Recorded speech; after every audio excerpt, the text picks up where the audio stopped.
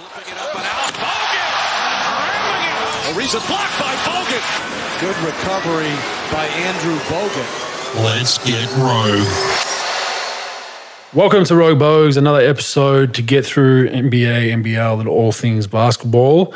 This is 84, Pro. We're at 84, almost at 100. How goes it in Dallas? Straight from a workout onto the pod, Pro. Dedication. Yeah. Finally, it took like 4 years after getting shit canned by the Mavs, but finally got some people that actually want me to work them out. So, can't really say much about their intelligence level about the people in Dallas, but what are you going to do? Nah, it's a good city. I enjoyed my time in Dallas. A very, very nice place to live. Oh, no, it's fantastic. But without further ado, let's get rolling into our team of the weeks, Pro. I'll let you start off. Who you got this week? I've got Houston Elite AU. I got them as my team of the week. I mean... No way. What the fuck? Yeah. Are you serious? Yeah. Well, dude, they got 2 wins. They had 2 wins this week. That is a big week. That's a big week for They Houston. only have 5 for the week. Look, they're an awful team, and they're not really going anywhere. But I gotta give them some props. They got bit of love. Yeah. Bit of love. A little bit of love. I mean, they've been so bad, and they win. They beat Oklahoma City 118-105. They beat Atlanta before that on the Friday 128-122. Lost to Golden State on last Sunday 127-120. They go 2-1 for the week. I mean, look, folks, like it's we say it all the time about Houston. They've got too many young guys. They got a lot of young talent. That's the only way you're going to get good, but just so much young talent, especially in that backcourt with Porter Jr. and Green. I don't trust those 2 guys. They're talented. They could score, but they dribble the hell out of the ball, and it's just ISO, and really, I like the I think he's a Turkish kid, Sengun, the big. He's tough. He's good. Yeah, he's a little bit of like a Sabonis type who knows how to play and can back you down. I would love the Warriors to make a move for him. A friend of mine put this on my plate, and I agree. To throw in Wiseman and something for Sengun and a pick, I think would be a great deal for the Warriors because he would fit their system so well. Because he can pass the shit out of it. All right, he's getting points and rebounds. He can pass, like really good vision. Yeah. He'd be perfect in that system. I probably think Houston know what they have, but I wonder if Houston bite on that one for Wiseman. They get a long athlete to put next to those other guys. Yeah, obviously Golden State wouldn't give up one of their better players for him. I don't think Wiseman. Maybe you throw in the other kid too, the kid who can't shoot. Yeah, maybe you throw those 2 guys in. Because Sengun's really good, as you know. I mean, he's really good. He's sort of like, it's like probably like a more talented Zaza Pachulia, like smart. Well, Zaza wasn't really a passer like that, but like. Oh no, he's like Sabonis is a better. Yeah, what are you doing, bro? Sabonis is a great comparison, and he just fits so well because he can pass. He doesn't need to score. He can score if you need him to. I just feel like that'd be something to look on. But yeah, Houston's fair. I mean, it's a fair one. One thing about them, the last 6, they haven't been getting blown out. So even in their losses, you circle back to their last blowout was against the Clippers. They lost by 16 on November 14. Since then, every one of their games has been in single digits, whether they won or lost. So there is a bit of improvement there, and at least they're giving a bit better effort even in their losses. Because early on, it was a shit show. Early on, when they were out of games early, they'll toast, and they've grinded out some wins. They got to get older, like on their bench. They got to get older guys, not older, but they got to get like the Eric Gordons of the world. You got a couple of those guys, more vets, more just beef that up. I mean, look, you're gonna have to take your growing pains. Orlando did it for a while. I mean, they do have talent. I mean, if you just look in individually, Green, Sengun, Jabari Smith, even though he's not having a great year yet, like. You throw that talent in, Porter Jr., you throw those guys in there, like those 4 guys, that's a talented group. Not enough to win games in the NBA yet, but if you add You add some vets. You let those guys sort of get it. See, I think Jalen Green to me, he's probably the perfect backup, like the perfect like Jordan Clarkson type player that could get you like 30 off the bench. But you probably don't want to start him, in my opinion. But like they got all this talent, but it's not Hall of Fame talent where it was like Oklahoma City when they had Durant and those guys. But they have good young players. They just got to learn some things.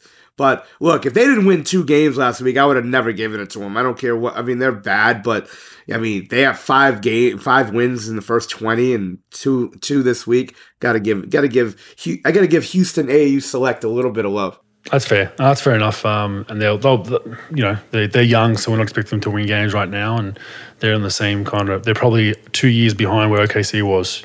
So they're kind of going to be an OKC in a couple of years where hopefully they can get a bit more wins. And OKC has been playing better, so we'll see how that goes. This week, Pro, my team of the week for the 3rd time that you listeners weren't here because we've edited out all my mess ups. The Phoenix Suns, Pro. 4 straight wins. The only reason they got my team of the week is they're the only undefeated team of the week. Every other team, just inconsistent week and a very hard week for team of the week, in my opinion. A lot of teams went 2-1, 1-2, 1-1. But they rolled off 4 straight wins. Chris Paul's not in the lineup, so a big out for them. They beat the Utah Jazz, they beat the Detroit Pistons, the Lakers, and the Knicks. So look, Lakers are playing better. Detroit up and down, they're not that good. Utah, I think, are pretty good, and New York aren't that good. So not a lot to go by with the 4 wins, but they are playing pretty well. And it's just it was really tough to pick for me and for Pro. You went with the Houston Rockets, so that shows you. That's pretty fucking bad. Not in a bad way, but if the Houston Rockets are winning team of the week for any week on this podcast, it's been a pretty bad week. So we won't go too in-depth in the numbers. We know the Suns are doing well. The Suns I think they're currently in first place in the Western Conference, mind you, Pro. So they've surged their way up at 13-6. Denver now in second, so they're playing well as well. They're a notable mention, but they've won 2 straight now, but they lost 1 earlier in the week. The West is wide open, so it's been fun to watch. But let's move on to my team of the horrendous week, very weak. I'm going with your guys, Pro, the Dallas Mavericks. They are not playing great basketball right now, and there's a game on as we speak, so it looks like it's going to be over. It's 115-97 with 8 minutes left. I assume that's going to be a loss in Milwaukee, and I don't think they're coming back there, but you never know. Could be wrong. Anyway, so that's going to put them on their 4th straight loss of the week. What's concerning here, Pro, is their strength of schedule. I know we touched on this a little bit. They're on the bottom half of the league, strength of schedule-wise. They're 17th in the league, so they have not played the best. They've had a very kind of favourable schedule early on, Pro, and they're not winning games. They just they're struggling to put it together. They're very inconsistent. We know we've talking about from the start of the season on this podcast about how great Luka is, but we both had concerns and still have concerns that he's probably doing too much. He's their MVP, but you look at Giannis, I feel like he's an MVP candidate again. Joel Embiid, MVP candidate again. They have, when healthy, those teams have some horses where they can have bad nights and win. Dallas, Luka has a bad night, they lose, and Luka has great nights, they still lose. They're 9-9, they're going to move on to 9-10 after this loss to Milwaukee. I think it's Luka or nothing, and it's concerning considering their schedule that's going to unfold here after the new year where they're going to play much tougher teams. They might be in a play-in the way they're going. It is early still. I get that, but they're below 500 for the first time in a long time. And you look at Golden State above them; they're surging. All right, Utah Jazz are kind of falling, but they've got some good teams above them. So I still think they'll be in the 7. They might be in a play-in though, Pro. I don't know what your thoughts are, but they just haven't looked as good and as sharp as they were last season. Bogues, Boston sort of had the same deal last year, but they have a franchise player in Tatum and Brown, who's sort of that borderline franchise guy, all-star type, and they got a bunch of good vets that could really step up and do their thing, Al Horford and things. And then they made that trade, that small trade that ended up being big, where they got a couple of guys. They got rid of Schroeder and they brought in a couple of pieces, and they went on their title run or their championship, making the championship run. I don't think Dallas has that in them just because they don't have that other horse with them. Like this, beginning of the year, we talked about him. I thought Spencer Dinwiddie's just too inconsistent. Sometimes he's unbelievable. Sometimes he's just very average. And they haven't had that other player to really step up to take that pressure off of Luka. Look, Jalen Brunson, did an unbelievable job for him last year. And look, he's got his weaknesses like every player in the league does, but like he fit because he could get Luka off the ball. He could run that second unit. He could score. He's smart. He could do different things. They just don't have that other cerebral player, in my opinion, that's consistent. Dinwiddie's talented, but he's not consistent. Dorian Finney-Smith can only do so much offensively. Tim Hardaway Jr. has been a disaster as far as consistencies goes. Bro, what's happened with Hardaway Jr.? I thought he would be a good fit off the bench for him, just a gunner. He's regressed massively. I know he had a bad injury. He's coming back from injury. Maybe he's still battling that, but He looks like a shell of himself, man. Does not look like anything like what they traded for. The biggest question, and again, I get blacked out of 98% of the Mavericks games, so I got to watch them like 2 days later on the League Pass. But like NBA Twitter in the Dallas area, the question is like Christian Wood's 17-8, but he never closes games. And people are saying, what's going on? They question Jason Kidd's coaching. I don't question Jason's coaching because of the fact that Christian Wood isn't the smartest of guys. You can't really play too many bigs anyway. And if you're going to play a big, late in games, he's got to be smart and he's got to be sort of locked into things. And that's not Christian's deal, unfortunately. Like Christian's a good player that I would play in the first 3 quarters, but I would really be leery of playing him late game. And that's been just a question of why he's not closing. And I don't know why. I just sort of go with my intel and what my eyes tell me going, throughout his whole career. But, Bogues, they just don't have enough. I mean, going into the year, I thought they could have been a borderline finals team if things went right, just because of Luka and putting those other players in good positions to be successful. But if they're not going to get, if they're not going to get consistent play out of Hardaway or somebody else, Bullock. Bullock's never really been a guy. He's been, a spot-up shooter. He's never been a guy that's being a double-digit guy or anything.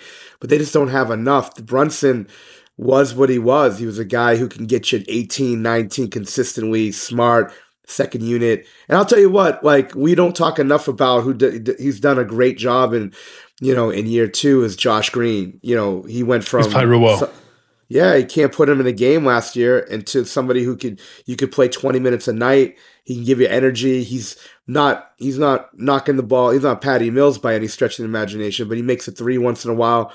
And they've done a great job with him, with his development. But I just don't think they have enough. They've been underwhelming. I mean, it is early, but I just don't know where this like surge is going to come from. I just don't see it, but we'll see. It's still early. And Luka's a gun, but he's leading them in points, rebounds, assists, and steals per game.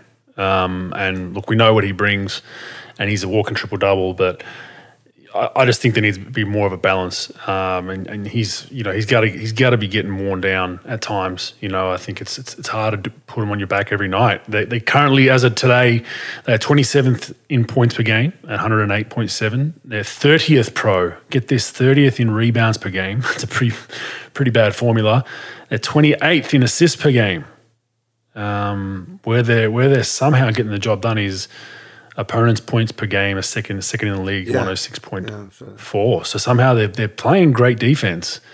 They can't get the damn rebound, and they're not sharing the ball. Obviously, it's in Luka's hands a lot, but 28th with some of the guys they have on that roster skill set wise and some of the lob threats and whatnot, they should be at least middle of the park assist wise. They're concerning numbers. They're bottom 5 in points per game, rebounds per game, and assists per game in the league. Thankfully, their defense has been very, very good, but they can't get the rebound. They're getting stops, but teams are getting second, third opportunities. So they've got a lot to clean up. I don't think that's going to, Christian Wood, he's gets his numbers, but is he going to get you that tough physical rebound when you need it? Probably not. They might need to make a move for a big. They might need a big, solid body. JaVale McGee was supposed to be that guy. He's fallen out of the rotation completely. Dwight Powell's taking his minutes at the starting spot, and he only plays maybe 10 minutes max. The rest is all small ball. So that's a dangerous small ball. You're going to be 30th in the league in rebounding, and Dallas do go small a lot. So it will be interesting to see if they make any adjustments down the line. But a little bit of cause for concern early on in Dallas. Who do you have this week, bro? San Antonio Spurs, team of the week. WEAK. 0-3 in the week. Look, they're tanking, but you know what? They're not tanking. Like you know, early on they weren't. They came out real quick. Yeah, and they're going hard. They're going hard, Bogues, and you know, I expected more. Like I expected them to like lose every game, and then they're just coming on to like they haven't had huge injury issues or whatever. It's just their way they play. Like their typical team of like guys who aren't ISO guys who try to play like ISO guys, and it ends up hurting them in the end. Like, you know, they played, you know, and to talk about the scheduling, folks, how many of these like home and home with the same team back to back do we see? Like, it's crazy. Like they played the late. It's like, changed, right? Yeah, they introduced that during COVID, right? And they've stuck with it. Yeah, it is interesting. Yeah. They played like the Lakers 3 times out of the last 4 games, twice in a row, once in LA, twice in a row in San Antonio. And they're just like, they play lifeless at times. Like Vassell and Keldon Johnson are guys that are good on the break, good, like, you know, when you penetrate kick to him. Keldon Johnson can get you a bucket once in a while, a lot with his isolation, but like he's either really on or really not. And they get blown out of games. I'll tell you one guy the Mavericks, talking about a Mavericks big that they should be targeting, is Jakob Poeltl. I love Poeltl. I think he's very undervalued. I think he's smart, could really rebound, great floater, good pick and rolls, tough kid. I really like him. I think he's a good player. I wouldn't give up the world for him, but I think he's a guy that's like Boston's going to probably, you know, depending on what happens with their health of their bigs, I think there's going to be a couple of teams really looking at this guy at trade deadline, especially if they're not really trying to win games. But it's weird. They got a decent little group. Like, you know, Trey Jones is solid for them. You know, I think Vassell is probably one of the, you know, most improved player award guys. He's averaging 20-4. Keldon Johnson's at 20-4. Sohan's one of the better rookies that like no one really thought much of early in the year. He's like a Dennis Rodman type. You know, he's averaging 8-4. Their bench is okay with Richardson, McDermott, but man, like sometimes they just play lifeless and just jack up shots. It's ugly to watch. Again, we don't expect much of them anyway, you know, but I expected more. Like CJ was out for New Orleans, and I thought that was a good chance for them to win, and they got fucking blown out of there, and then they lose 2 in a row. They had a hard-fought game against LA in the second night of the back-to-back last night, but they just don't really have enough. What are your thoughts on them, Bugs? I had them until I realized Dallas was playing so poorly. I had the Spurs. Not only have they lost 3 this week, they've lost 8 straight overall. And back to reality for the Spurs, their losses against the Pelicans, who were shorthanded, the Lakers back-to-back, and Lakers are not good by any means. So, yeah, I think they're in a full tank mode, or they will be within the next couple of weeks if they're not already. They started off so well. They were first. I think they were not first. I think they were second or third at one point in the West, yeah. early on in the seasons. And Utah were first, and now they're falling off a cliff. But yeah, I mean, we didn't expect much from them, but they've probably, you know, I'd agree. They've had you know, one of the worst couple of weeks, if not week, of the season. But yeah, Dallas, Texas is struggling, and Houston. The state of Texas is in shambles. Bro, what's going on down there? You know, so must be in the water good right now. Folks. Yeah, must be in the water. Yeah, so not good. All right, that's our teams of the week in both week and week. All right, what do we have here? Pat Bev, suspended for 3 games for shoving DeAndre Ayton. What are your thoughts on this? I think it's a very heavy suspension. 3 games for a push. Now, it was because it was a dangerous, hostile act. He obviously pushed Ayton over another body who was lying on the ground, whoever that was. I think it was that Reeves? Or someone was on the ground that he pushed him over. Yeah. And he's had a bit of a habit of pushing guys in the back. Booker's mentioned that in a press conference, and he did to Chris Paul a couple of years ago. It's definitely his forte to an extent, but 3 games is a bit harsh in my opinion, but I think this might just be because he's done it before and because maybe the back was turned, but I don't know what your thoughts are, bro. 3 games, fair? It's a little heavy, Bogues, to be honest with you. It's a little much to me. Like, definitely a game, definitely a fine. 3 games. I'd agree with that. A little bit much. I think 1 game and a fine. Yeah, it's fair. The only thing about him is he's got that villain sort of status of, the stuff that he's done in the past and some antic stuff, trying to rev the game up. But, I don't know. 3 games for that. I could see if he took some of these legs out in a hostile act going to the basket. He shoved the guy. I'm not saying shoving the guy's right. It's definitely wrong what he did, especially in the back. But it wasn't like he put the guy's health in danger. He embarrassed him a little bit, fucking shoving him over and that. But I think that's a little bit. I think it's a little bit harsh. Yeah, especially when you consider guys that maybe somewhat flagrant foul, a guy going for a dunk and they fall awkwardly. That they generally get maybe a game, maybe. And then, that's to your point of saying it was hostile to an extent because there was someone next to him when he fell. But I think the what I said about a guy off a rim or whatnot is way more severe, and those guys usually maybe get a game, So pretty heavy-handed. I mean, look, Pat Bev his antics are getting a little bit old, and I think a lot of people would agree, and I think the league's probably just said, you know what, the tough guy stuff, we're going to cut it out now. That's enough of that. And we're going to try to hopefully make you not do that again. But in my opinion, a little harsh. I think what you said, I agree. 1 game and a slap on the wrist with a fine, which would be game check anyway, would be fair enough. And then if he does it again, then I'd jump up to 2, 3, 4, 5. But a little bit harsh there. But what can you do? Gordon Hayward's. Have you read this whole debacle in Charlotte, Pro, to do with Gordon Hayward's injury?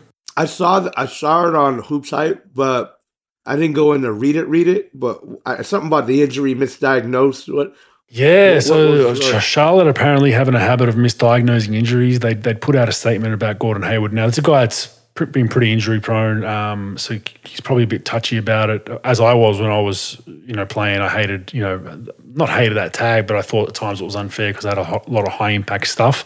He's a little bit, probably disappointed by getting hurt again. They came out and just said he has a left shoulder contusion, Pro. So he was copping some more hate online, as always happens in the sports world on social media. His wife Robin comes out and blasts the Hornets, saying they've misdiagnosed him publicly yet again. Made out his injury is not as bad as it is, and that he has a left scapular fracture. She also goes on to say that she was speaking to a mother of some other players on the team, and they were in agreement that the same thing had happened to their sons at some point in the past as well, where the Hornets had released statements underplaying the injury. Now, some people might argue they might underplay it to not put out intel. Sometimes teams do that strategically. They might say, he's day-to-day, when you well know he's out a week or 2 because it messes with team scanner reports. They might think he's playing, whatever.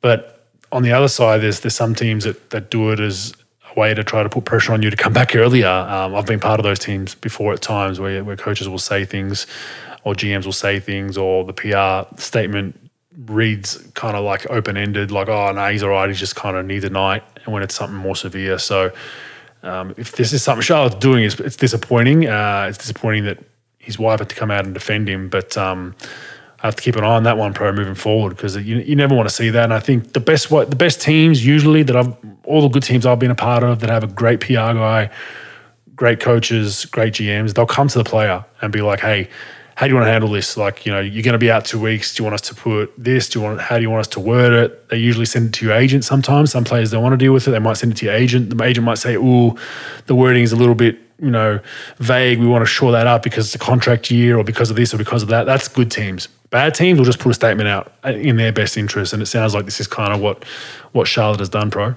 That's unfortunate. You see so much of what's going on with medical. It's funny, Bogues, I was going through the Hoops Hype to see what to talk about this week. I'll tell you what, there's a lot of fucking guys banged up. Like this early in the year. 100%. Literally, it's like 9 pages of this guy's out, this guy's got this guy's got this guy's got that, this guy's coming back from this guy. It's unbelievable. I didn't notice it that much in the past. This is a lot of people banged up, but remember with Kawhi and the San Antonio deal, and you have all these medical things that come up with teams and the diagnosis and what they put out, and mistreating injuries and misdiagnosing. It's well, the Spurs one with Kawhi was big news because it was like two different messages from his camp and Spurs camp, and that's inevitably what they say is a reason why he left. Remember that whole ordeal? They were saying one thing, you were saying the other. and I've heard of teams putting guys a little bit more on the injured list, especially people at the end of their rookie deal, so they're I guess with your qualifying offer, you got to play at a certain percentage of games, or you have to have some type of numbers. And people were like at the end of the year, sitting people out on purpose so they don't reach that game threshold, and to lower their qualifying offer number. So you got a lot of goofy stuff that happens with these medical teams sometimes. I mean, I was lucky. The one in Dallas is really good. Casey Smith and those guys, they do a great job. But I've heard of some shit shows, with some other organizations that are you misdiagnosed, they rehab the injury wrong. There's a lot of stuff that goes on that the casual fan doesn't really pay attention to. Probably should. It's it's pretty interesting stuff. It is, and there's always, you got to read between the lines a lot of this stuff. So sometimes teams will set traps for other teams. Sometimes they, don't tell the whole truth for a reason, strategically as well. So you got to kind of watch out for that. All right, Pro, we've got a new segment. We're going to do every week. It is Aussie Watch. I had some listeners for a while now saying, can you give us an update on the Aussies in the NBA? And I thought it'd be a good time to bring this in real quick. We don't have to go too in depth, but what we're going to do week to week is we're going to kind of go over how all the Aussies are doing real quick, just stats-wise, whether they're playing or not, whether they're doing well. And we're going to give our Aussie Player of the Week. So nice. This is the inaugural, the first of the first. So all your listeners, you're in for a treat. But let's get rolling with Dyson Daniels. He's cracked the rotation in New Orleans. I know someone there, and they've told me since training camp, this kid's going to play. He might not play early on because it's a veteran coach, but he does so many good things. Energy, length, multi-positional player. He's still learning how to play to an extent, very, very young, but just good feel for the game. And a good solid week for him. 7.6 points, 3.6 rebounds, 3.3 assists, and a steal per game off the bench for New Orleans. They had some injuries there at times, but he's a very, very good player, Pro, and he's going to be a very, very, very, very good Pro for a long time because he just does so many great things. I don't know what your thoughts are about Dyson, but he's had a pretty good start to the season. No, he's definitely energetic. Again, watching him play and then watching his pre-draft stuff, I think he's a good player. He shows energy. I think if you give energy and you've got one thing that you can do to get in a game, and then you just do the right things, you're about the right things, you go hard every day, you stay focused, and you really care about it, I think you could be good. I think he's a good player. I think he's going to be a good rotation player. I'll tell you what, it'll be really hard for him to crack that lineup, with Ingram and McCollum being there, and even Herbert Jones playing well. But as far as starting lineup, but I think he could really be a second unit guy that he might have to move on to another team eventually to be a starter, unless they move somebody in the front unit. But I think he's somebody who has a lot of upside, a lot of future, because he's such a good kid, and he seems like he's just a good player and a good player, good person to be around. So I definitely think he'll have a future there. Good week for him. And for those who haven't heard this already, I played against his father when I played in the SEABL league here in Australia when I was with the AIS. His father was on the Bendigo team. He was an import that just had retired in Bendigo, married, stayed local. Dyson grew up out there, and he's also got a younger brother who's got a chance to be very good, who's coming up the next couple of years as well. But good on Dyson there. Josh Green, we spoke about earlier. He's cracked the rotation for Dallas. Pro, you spoke about that his three balls getting there. Well, get this, Pro. He's shooting 48.6% for the year from three. His improvement has been huge compared to last season. He had a night last week, Pro, 23 points, 6 for 7 from three. So he's shooting it with much more confidence. Last season, he didn't shoot it with confidence. It was more of he just always put it on the floor and try to attack the rim. 6 points, 6 fouls in 70 minutes in a loss to Toronto this week, and 22 minutes for 3 points in a loss to Boston. So he's in the rotation. He's starting to find, he's having those games where he's showing what he can do, just has to put it together. But yeah, 48.6% from three, pro. That's not too bad. No. And they got a really good shooting coach by a guy named Peter Patton, does a great job. And, he obviously put the work in. I was a little worried about him his first year. He wasn't really in the rotation. I think he missed some time. I don't know if he was away from the team or maybe that was their other rookie. I'm not sure, but he was just inconsistent. And, they couldn't play him really in the playoffs that much. And then this year he's been really solid. He played for you guys. He played for the national team this past summer, right? Yeah, he didn't play a lot, but he was, he was on that squad. I believe he was on that squad. He goes hard. Sure. It goes hard. Every time you see him play, he goes hard. And I think he played in the playoffs a little bit. He just, his shooting just was inconsistent. This year, look, he's taking 2 threes a game. Like you said, he's making 48% and 52.9, or did you have 48% or 52.9? 48%, 48.6. Has it gone up? Maybe you hit one today. Okay, cool. You know what? It's probably from today. I think I did my stats this morning. It's cool. But I think he's a good player. I think he's going to be a rotation player for a long time. I think he gives you energy. Good defender. Really good defender as well. Really good defender, Really good defender. But yeah, didn't play a lot on the Olympics, spot minutes here and there. But he's got an opportunity to earn some minutes there, especially when they need a few more young kind of live bodies in that squad. All right, Jock Landale. This is a weird one, pro. Playing really well. We had raps for him. We love Jock Landale. He's been, on the Rogue Boys podcast, so he's a rogue. He's given us some time to tell us about his story. But playing really well early on in the season, felt like he finally found a spot where he was valued. He knew he was getting 10 to 15 a night behind Ayton. And then the last 4, he got 3 straight DNPs out of nowhere. They went with Bismack Biyombo and then played 5 minutes in their last game. And he had 4 1-on-1 in 5 minutes and played well. It was a plus in a close game. He was a positive plus minus.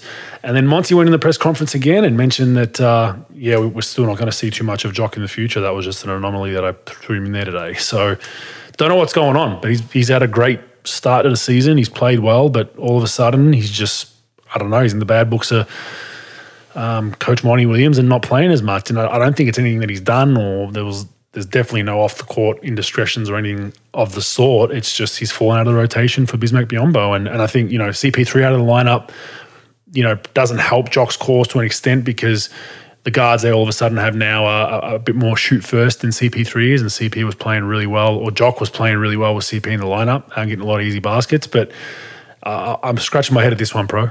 Bogues, there's nothing worse than being a rotation player, knowing you're going to get your 15 minutes a night, doing well, and then just sort of things change and they just go to a different direction. And to me, it doesn't make a lot of sense because, look, like DeAndre Ayton is a plotter inside, athletic guy, inside scorer, decent defender, rebounder, whatnot. And usually you want to change it up when you go to a different type of player. Guy a little bit more skilled, a little more cerebral, can pass the ball, a little bit more basketball IQ than Ayton as far as making some other plays. But you go Biyombo, who's a big, strong guy that plays inside. Now, Jock hasn't made the three ball this year. Obviously, that's a part of his game that he needs to be a little bit more consistent with. But he gives you a different dynamic than Ayton does. And to go with Ayton and now Biyombo, I just don't think Biyombo helps you. If you're in a series and you're playing a team with a big hulking center, I don't even know if there's any of those guys left. If you're playing Embiid or if you make the finals, yeah, exactly. Yeah. Yeah, that's where I want Biyombo. Yeah. And your point to him not making the 3, I argue that he's shooting the 20%. He's not shooting the ball well. But I've watched some of the games. They're great. His ball, it all looks fine. They're just rimming out. He's in one of those ruts. It's not like he's airballing, right? But I would argue that for every 3 he misses, he makes up he runs his ass off, man, and he gets 1 or 2 dunks a game. Just 1 or 2 dunks. So it's like it evens out, but it's just strange they went away from him out of nowhere. Now they've won 4 straight, so maybe he's out of the rotation for a bit. But I have a funny feeling that when CP3 comes back and he's healthy, that Jock will find some more minutes. But bit of a head scratcher on that one. Matisse Thybulle, something's going on there. He played 3 minutes versus Brooklyn about a week and a half ago. His last 3, he's been injured, bad ankle. Is it a case of that he's trying to, strategize his way out of there? I can't understand how he's not playing minutes because they're like worried about his offensive game when PJ Tucker is. And I'll get into that in the useful or useless as a stat around this. But he's out of the rotation there. We don't have to get into that one. Patty Mills completely out of the rotation. Spot minutes here and there. DNP today. Seth Curry, big game today. Had, I think, 27 points off the bench or 30 points off the bench.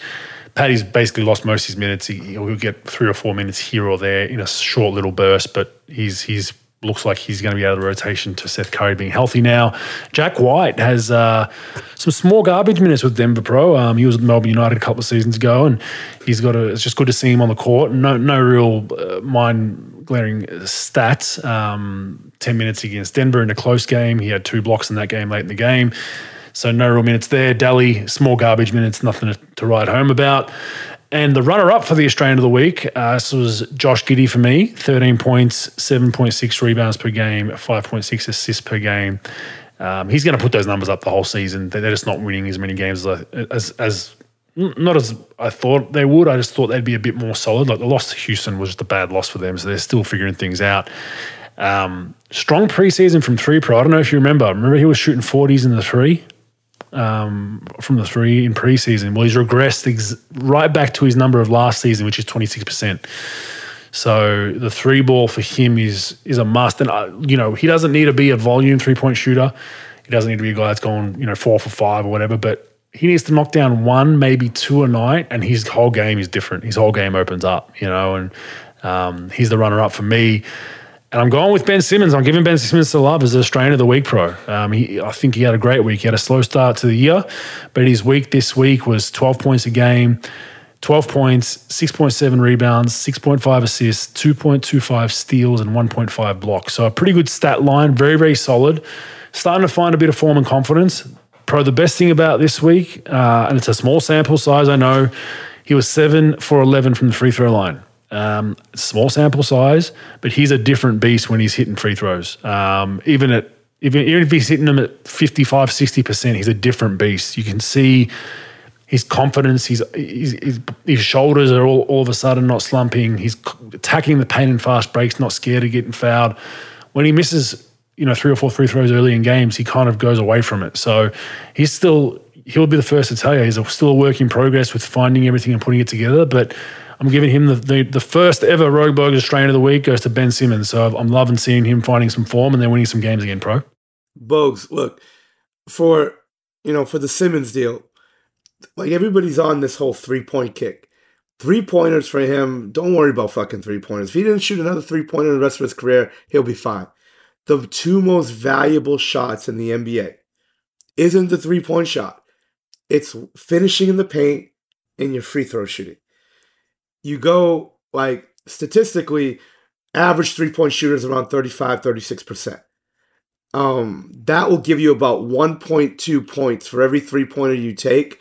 You're going to get back about 1.2. People usually shoot 65% in the paint at the rim. So that's giving you close to 1.5 points per shot in the paint at the rim. And then free throws, if you shoot, say 75%, 80%, say you shoot 80% from the line, you go to the line for 2 shots, it's creating 1.6 points per shot, per shot, per 2 shots for the free throw line. So if he could get to the paint and finish consistently and get his free throws to 70%, 75%, that's more valuable than taking threes over a period of a career, especially somebody like him who's going to get to the paint and get to the rim and get to the free throw line because people are going to hack a shack him. So don't worry about the 3-point shot, in my opinion. Yeah, look, if you can make a corner 3 once in a while, great. But if he can make free throws and he can get to the paint and and finish. That's much more valuable, than anything else that he can do, and yeah, like I said, 3-point shooting in the future, fine, but the free throw shooting is the biggest thing.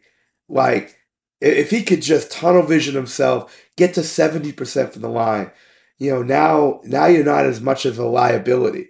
It's not, everybody gets on this 3-point shooting kick, because everybody's lemmings falling off a fucking cliff. They hear Jeff Van Gundy throwing about it, Doris Burke yelling about it, and all these people yelling about 3-point shooting. Like, yeah, it's important, don't get me wrong, but if he can make his free throws, you could play him in close games. You can't play a guy who can't make his free throws in close games, at any position.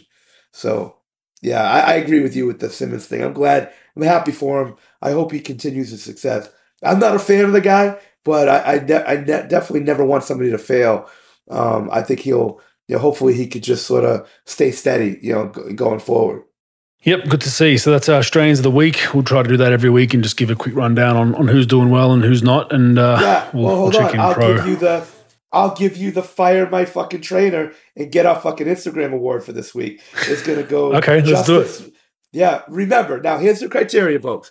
You got to play 15 minutes a game.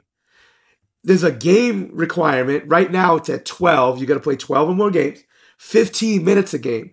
And the shooting numbers are under 42, under 30 from the three, and under 70 from the line. Now we have two guys. All three of them, right? Yeah, you got to have all three. Justice Winslow, he's 2 for 2.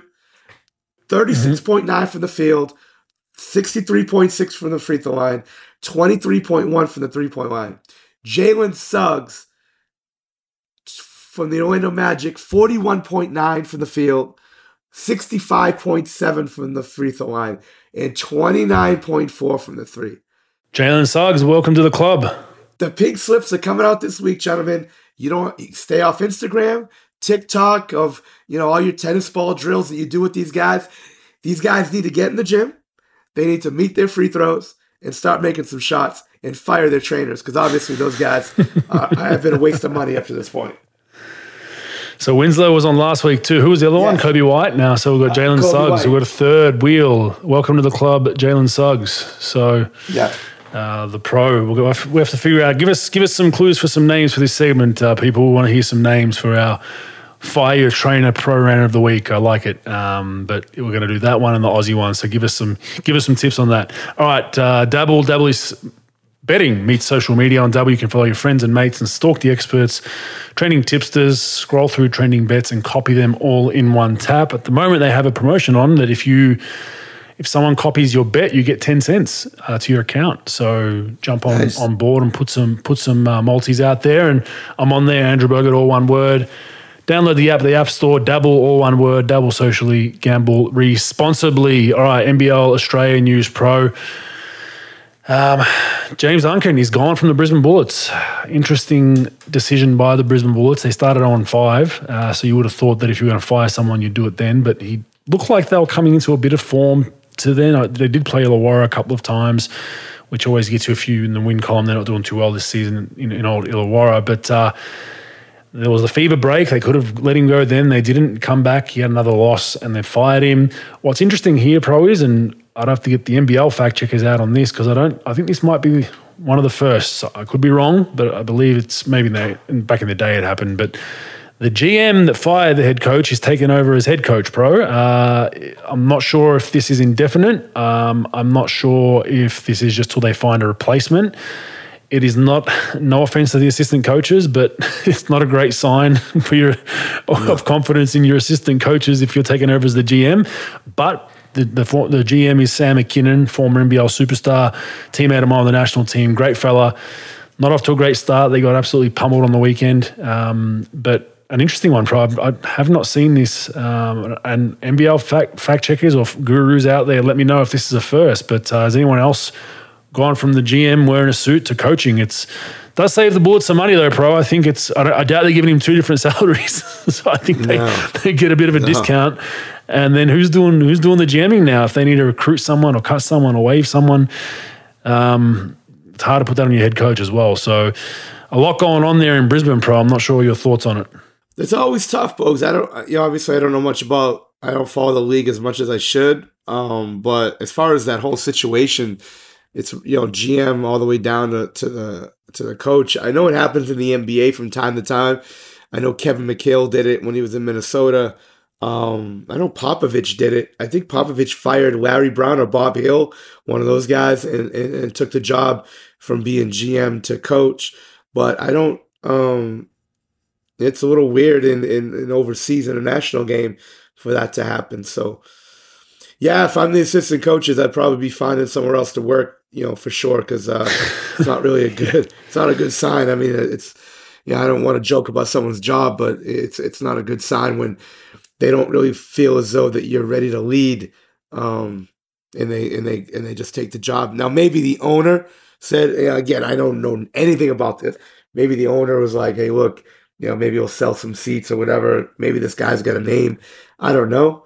But definitely not a great situation. I think it was a budget decision, Pro. If I'm playing devil's advocate, I think it's hard to probably find someone right now. So they probably just thought, we've got a guy with half decent basketball IQ there. We'll let him do it and see how it goes. Or maybe it's a case of the owner said, hey, GM, you built this roster. You told us it's a winnable roster. Show us. Put your money where your mouth is. It could be that as well. Who knows? But I mean, what I'm hearing is they've got someone in their sights from overseas, and it might come to fruition maybe down the line. But who knows? I mean, it's one of those things that you never want to see. I know James Duncan very well. Great man, great gentleman.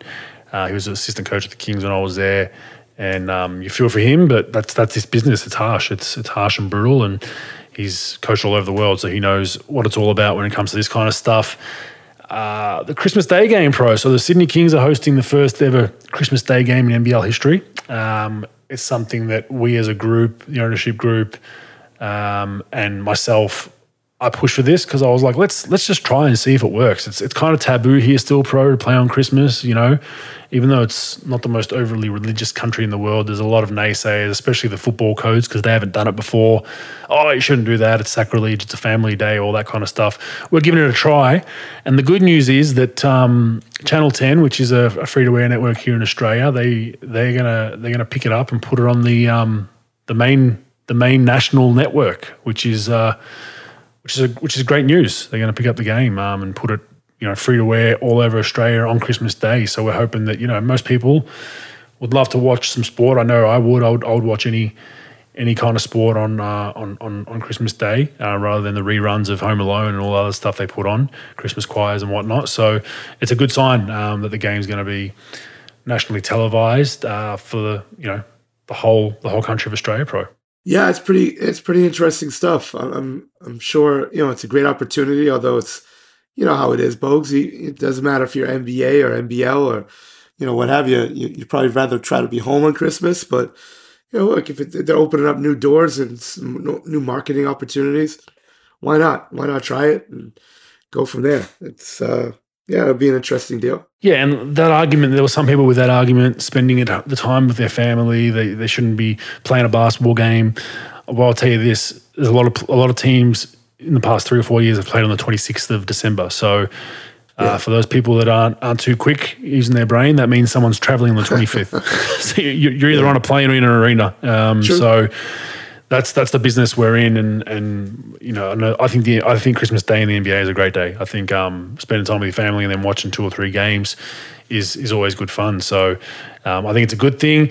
And a bit of down news. Now there's been some there's been an article on the Australian Financial Review regarding the owner of the Adelaide 36ers, Grant Kelly. Now I'm just going to read this article. I'm not going to give an opinion on it for numerous different reasons at the current time, but this article this news has kind of slipped under the radar NBL-wise. It hasn't been mentioned in basketball circles. It hasn't been mentioned by any NBL journalists or reporters nationally, which is, you can read what you want into that. But there was so let me read this article out. Former Vicinity boss Grant Kelly is now considering legal action. Former boss of shopping centre giant Vicinity Centres, massive shopping centre company here, abruptly left the company following 2 separate findings of sexual harassment and a dysfunctional workplace, has met lawyers to consider legal action against the company. Kelly's basically said, I'm reserving my rights, confirming he's met with his lawyers, but he's restrained from saying too much. However, he strongly denied he was forced to leave the company because of sexual harassment complaint. On Tuesday, it was revealed that Kelly was the subject of an internal inquiry by Vicinity into allegations that he made repeated inappropriate and sexual comments to a former co-worker, Marie Fester, who at the time was Vicinity's head of corporate affairs. Fester made a number of allegations against Kelly, including that he made intrusive comments about her attractiveness and boasted to her about his sexual conquests. Kelly had previously announced in October he was retiring as a CEO within the next 6 months, but a day before the group's November 15 annual shareholder meeting, it was announced he would step down just before the allegations surfaced. Vicinity says it expedited his retirement after some allegations raised were proven in an internal review revealed a dysfunctional workplace and discord arising from some of Kelly's behaviours. We take allegations of misconduct very seriously and follow a strict protocol to address concerns. And when they are raised, that was from Vicinity. Kelly said he cooperated fully in the sexual harassment investigation. He denied the allegations and said he maintained that denial. My decision to leave Vicinity had nothing to do with those allegations or the investigation. While I'm not happy in the way in which it all happened, it has allowed me to get onto my new initiative, and that is good for everyone. And he just talks about starting up a new fund and whatnot. Fester, who resigned this month, said while she was not a fragile person, she was infuriated that the remarks were made. This kind of sexual harassment can make you question whether you're actually being valued because you're good at what you do or whether it's because they have other ideas about you. She told that to the Australian Financial Review on last Tuesday. So a bit of news from the NBL world, from the executive rooms, Pro. So not good news on either front. We're not going to comment on this just because it is still alleged from both sides. Grant Kelly is denying it heavily. Marie Fester is saying it happened. So we'll see what eventuates from all of that, Pro. Useful or useless? Time, some more happy, cheery stuff now, Pro. Joel Embiid is first in free throw attempts per minute in NBA history, Pro. You believe that? He's number one at 0.31 per minute, which is pretty crazy. So, you know who number two would be, Pro? Who did he surpass? If I had to guess, maybe Chamberlain. It was Chamberlain's in there. He's number 6 at 0.25. It was Shaq at 0.27, and probably an asterisk there because he got hacker-shacked as well, right? So he's number 2. Bob Petit is number 3 at 0.26. Hey, John Drew. Bob Pettit, you asshole. Bob Pettit, not Petit. He's not a 5'2". No, it's Pettit. He's not a 5'2". No, but he's a small man, isn't he? He's nice and petite. No, he's 6'10". He's a big guy. I'm joking. I'll take that one on the chin. Take that one. Bob Pettit. Fair enough. I deserve that. All right, number 4, John Drew. Fix that. No, you can leave that in. John Drew's number 4, 0.26, tied with Bob Pettit. And number 5 is James Harden at 0.25. Now, I didn't know much about John Drew. Do you know much about him, Pro? No. Do you even know what era he played? The Drew so I Googled. So I had no idea. The Drew it intrigued me because I don't know shit about. I know a lot of shit about the NBA names and stuff, and this one came across my page. And I was John Drew. I'd never really heard of him, so I Googled. And this rolls into another useful or useless stat, I guess. But no, he was 1970s and 80s. Played for the Hawks and Jazz. Small forward. Okay. Gun of a player. Like put up big numbers. Well, obviously he's top 6 in free throws attempted per minute in NBA history. He was the first player ever banned for substance abuse in NBA history, Pro. David Stern banned him for life. So he was out of the league with some substance abuse, went and played in the CBA, and then was making his journey back to get to the NBA and then relapsed again. And then after his relapse, David Stern was like, we're not going to accept him back. And he was an awesome, like a really good player, man. 18, 19, 20 a night back then, now deceased. May rest in peace. But a very sad story of a gun. Yeah, he did actually earlier this year. A very sad story of a sensational player I didn't know much about. So for people out there want to read more about that, stay away from drugs, of course. But the stat itself for Joel Embiid, Pro, useful or useless? Useful for sure. It just shows that the guy gets the free throw line a lot. I mean, obviously his shooting percentages, it's not like a Shaq situation where he's getting, it's hack-a-Shaq deal. He just gets to the line. Yeah, it's a hulking. I would have thought that James Harden would have been up there. Like number 2 or something like that. If I had to guess another guy, but that is pretty. I know James is 5th, but I think it's useful for sure. It just shows that he gets to the line a lot, and it's an effective way to produce some points. What do you think, Bogues? Gets fouled a lot. Yeah, 7 foot, can put on the floor. Euro steps guys. He's got a post game, shoots threes. So yeah, he's doing a great job, and he's getting to the line, and he draws a lot of fouls. Some people say he's searching them. If he's searching them or not, he's getting to the line. So very, very useful, I think. And they need him healthy. He's been in and out of the lineup, hasn't played for a couple of games now. So hopefully he can get right. All right, you'll never guess this, but who do you think leads the NBA in loose balls recovered, pro? I'll give you 3 guesses. Okay. Loose balls recovered. Recovered. Let me look up, not that stat, but let me look up some stat leaders, maybe steals or something. I'm just going to guess here. Hold on a second. Main stats. I will say no. I was gonna say maybe Alex Caruso, but he's hurt too much. I don't know. Steph Curry, Luka Doncic. No shit. Leads the NBA in loose balls recovered. Yes, they were talking about it a couple of days ago, and a lot of that is down to the fact that he's playing 40 minutes a night. But I don't know whether it's luck or position or smarts or whatever it is. He's not the quickest guy, not the most athletic, but he's somehow getting the loose balls first. So pretty interesting stat, bro. Useful, useless. Loose balls recovered. Now that can mean, I tip the ball out. I'm guarding a post player.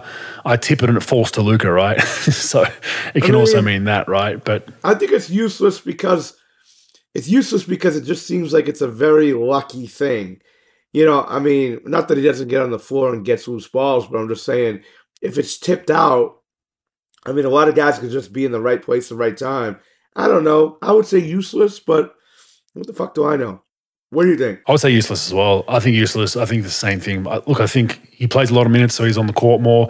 I'd hardly regard Doncic as a guy that's going to dive on a loose ball. And that's not knocking him. That's like him being smart. You don't want Doncic diving on a loose ball like a la Dellavedova or Caruso. These guys that are Beverly, nitty gritty. They're trying to get an extra. You don't want him doing that because he might get injured, right? And he's the be all and end all of your team. So I think a little bit of luck involved there, but you got to put yourself in those positions. I think his basketball IQ definitely puts him in positions where he thinks the ball's going to go or get tipped or end up, so it helps. So a little bit, I'd go 70-30 to useless. So I think there's a little bit of usefulness in it, but for the most part, useless. So move on from that one. All right, PJ Tucker has scored 20 points in the month of November through 11 games, bro.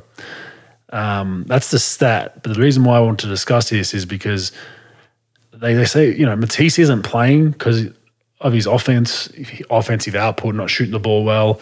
Well, PJ Tucker is, and I would argue Matisse is, okay, he's not as physical as PJ, but I think like for like, they're pretty similar defensively in the echelon of great defenders.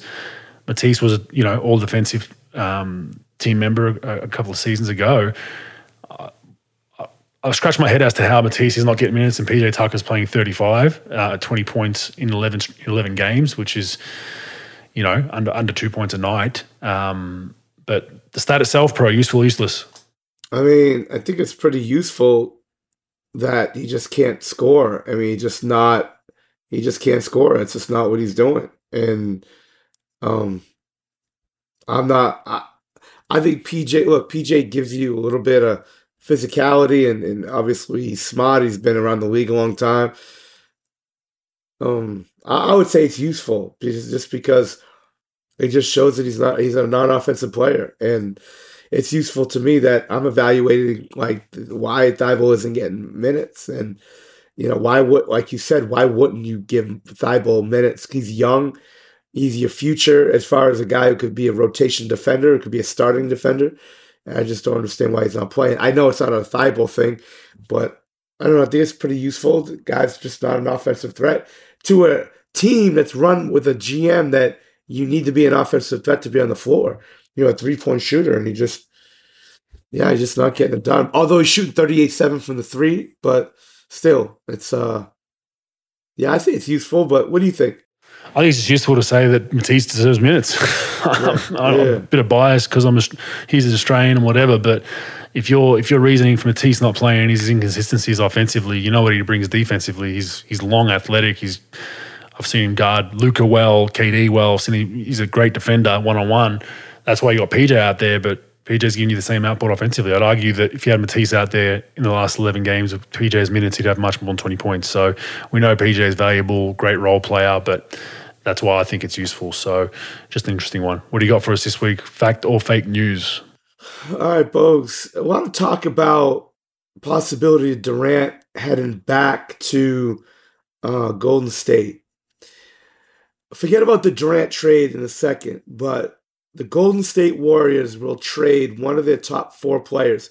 Not mentioning names, I don't want to put you out there with that, but I'm just saying, like, the Golden State Warriors will trade one of their top 4 players for a player this year. And, so not a Wiseman, not anyone like that, but top 4, they will trade a top 4 player to acquire another player by trade deadline this year. Fact or fake news? Who's that, Golden State? Yes.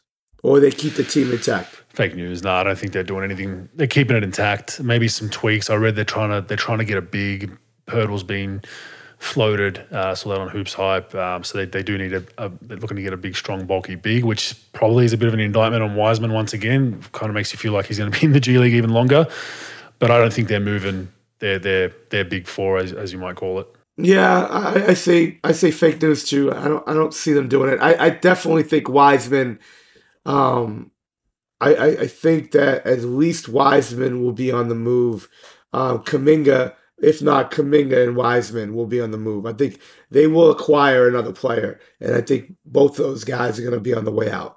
And I don't know what it's going to be for. But again, it's all speculation. I don't think they'll trade one of their top guys. I think they'll trade, and trading those 2 guys won't get you Durant either. So probably not going to get Durant, but they'll get somebody for those 2 guys. Somebody's going to unload somebody for those 2. I don't think either one of those guys will help you win NBA games anytime soon. I'm not a Wiseman fan. I never have been. And Kuminga, and not that Wiseman's not a good player. Like I said, I think he's a Dwayne Dedmon type. I've said that since he was a rookie. And Kuminga, he's all right. But I say they're going to make a smaller trade. So I say fake news on that one. All right, folks. So a lot of talk, MVP talk, blah, blah, blah. You hear Luka's name a lot. You hear Giannis's name a lot. You would start an NBA team today with Luka Doncic over Giannis. If you had a pick, you had one pick out of those 2 guys, you're picking Luka over Giannis right then today. Fact. Oh my God, bro! What are you doing? There's no right answer here. In my opinion, there's no right answer or wrong answer. For sure. If it was me, based on body of work and what I've seen, as of today, so they're both young, coming to their prime. I mean, Luka's a much all-around better skilled player, but Giannis is just an anomaly with the way he plays and moves up and down the court. And I think Giannis can play multiple positions to an extent, 5-4, maybe even a bit of 3 at times, for some mismatches, but generally 4-5. It's a coin flip to me, bro. I can't call it either way. I would side today. My bias would be towards Giannis because he has a championship. So that's the only reason I'd lean that way. But I would say fake news just based on that. That's the merit I'm going on. But you can't fault either of them in my opinion. No, not at all. I hate these arguments. I don't think it's an argument. I'm just asking you your opinion, and I say it's fact. I would take Luka, and only because of the passing and the big shot making. I'm a huge passing fan. If you got vision and its players even close in evaluation, but one guy's got passing. Not that Giannis can't pass, but the ability to find guys, plus he's got the ball in his hands so much, I'll take that. And then also the big shot making, like clutch shot making, tough shot making. I think that even though neither one of them are 3-point champs by any stretch of the imagination, I'm taking Luka. Well, Luka just takes so many tough ones. Luka just takes some ridiculous ones. It's like he gets bored of the game sometimes. The I'm just going to try this. But the ability to take like half court fucking shots, stepping out of bounds, like he's not afraid of anything. Yeah, it's nuts. And the way I'd compare it, since the bird falling out of bounds shit. But the way I'd compare it, Giannis's wins are rebounding, paint points, and I think he's a much better, not even close defensively, better than Luka. And like you said, Luka, shot making, passing, and just playmaking in general. So, look, I think as far as playmaking, you take Luka 10 times out of 10, but Giannis just continues to get it done, and he's been doubted a lot. And I think Giannis brings a lot too. So, the championship's the kicker for me. Next, last one, Bogues. Both Miami and Dallas underachieving. I would assume that both of us would say both an 11th place in their respective conferences. One of those teams will miss the playoffs and play in. Fact or fake news? One of them. Fake news. They're not missing. No, fake news. If you would have said that they're both going to be play-ins, that's a tougher one. But yeah, I think they're not missing. If you look at the East. I don't trust New York. I don't trust Chicago. Charlotte, Orlando, and Detroit you can put a line through. Wizards still, who knows. Indiana going to free fall eventually, maybe. Yeah. Atlanta still not completely sold. Toronto, bit inconsistent. Brooklyn playing better, but who knows? And then you go out to the West. I mean, Utah free falling. Portland will be somewhere around there. Minnesota look horrible in my opinion. They're brutal. They're going to be around. They're going to be around there, and I think, line through Houston, line through San Antonio, almost a line through the Lakers. OKC maybe scratching the surface, but I doubt it. They're my bottom four of the last five. So then it comes down to Minnesota, Utah, Portland, Sacramento are up there as well. They could free fall. It's out of those for that 10th spot in my opinion. So I don't think Dallas will be in the bottom five. I think they'll salvage their way out of it. Like you said, a la Boston last season. I don't think they're going to make the championship, but I think they'll be in the mix for a play-in at the very least. And so will Miami. I think Miami will find. Miami's had a lot of injuries, man. Miami's they're banged up. They haven't played well, but they haven't had a consistent lineup, it seems, since training camp. Like they've always got a vital couple of guys out, two important role players, or the next game it's an important star player, and they'll find their legs. And Riley will be down there, getting into him, a la the documentary, Showtime documentary series. So we'll see how that goes. But I don't think I'll fake news you on that one, bro. Agreed. I would say fake news to that. Like, I'll tell you what, Carlisle should win Coach of the Year for what he's doing in Indiana so far. I mean, I'm not, like I said, not on his Christmas list, but the guy has done a good job. But I can't see those guys. I could definitely see him trading Turner and or Hield and not getting much back in return for either one of them, and then them just free falling because those guys are playing great for him. And but I could see them free falling out of it for sure. And that's the one team I could see free falling out. Possible Washington, New York, but I could see those guys hovering around that. But at least Indiana's going to fall. Miami will get better. They'll get healthy, and they'll be in there. As far as Dallas, Utah's going to fall out of it. Minnesota circling the drain. Sacramento playing well, but you never know. Yeah, and then you never know. There's probably going to be a freak injury, God forbid, on one of those two conferences, on an up above team that's going to fall somebody out. So I know those both teams are struggling, but as crazy as it is, like Dallas is only 3.5 out of the first spot in the West, and Miami's only 6.5 out of the first spot in the East. So I mean, obviously, there's not a lot they don't have to travel that far. They're both tied for 10, so they're right now they're right in the thick of things as it is. So yeah, I say it's fake news. I'd see both of them making it. Yeah, still very close. Still very, very, very tight in that 10 and 11 in both conferences for the most part. So we'll see how that all goes, and hopefully it changes the next couple of weeks for those teams. All right, that wraps up the latest episode of the Rogue Boys Basketball Series. Appreciate all the support. Let us know about a name for Pro's rant about his trainers if he doesn't get shot between now and the next episode. And we'll see you all next week, Pro. see you next week if I'm here. If I'm not, I'm sure there'll be some other jolly Aussie in my place. So, hopefully I'll see you guys next week. Let's get Rogue.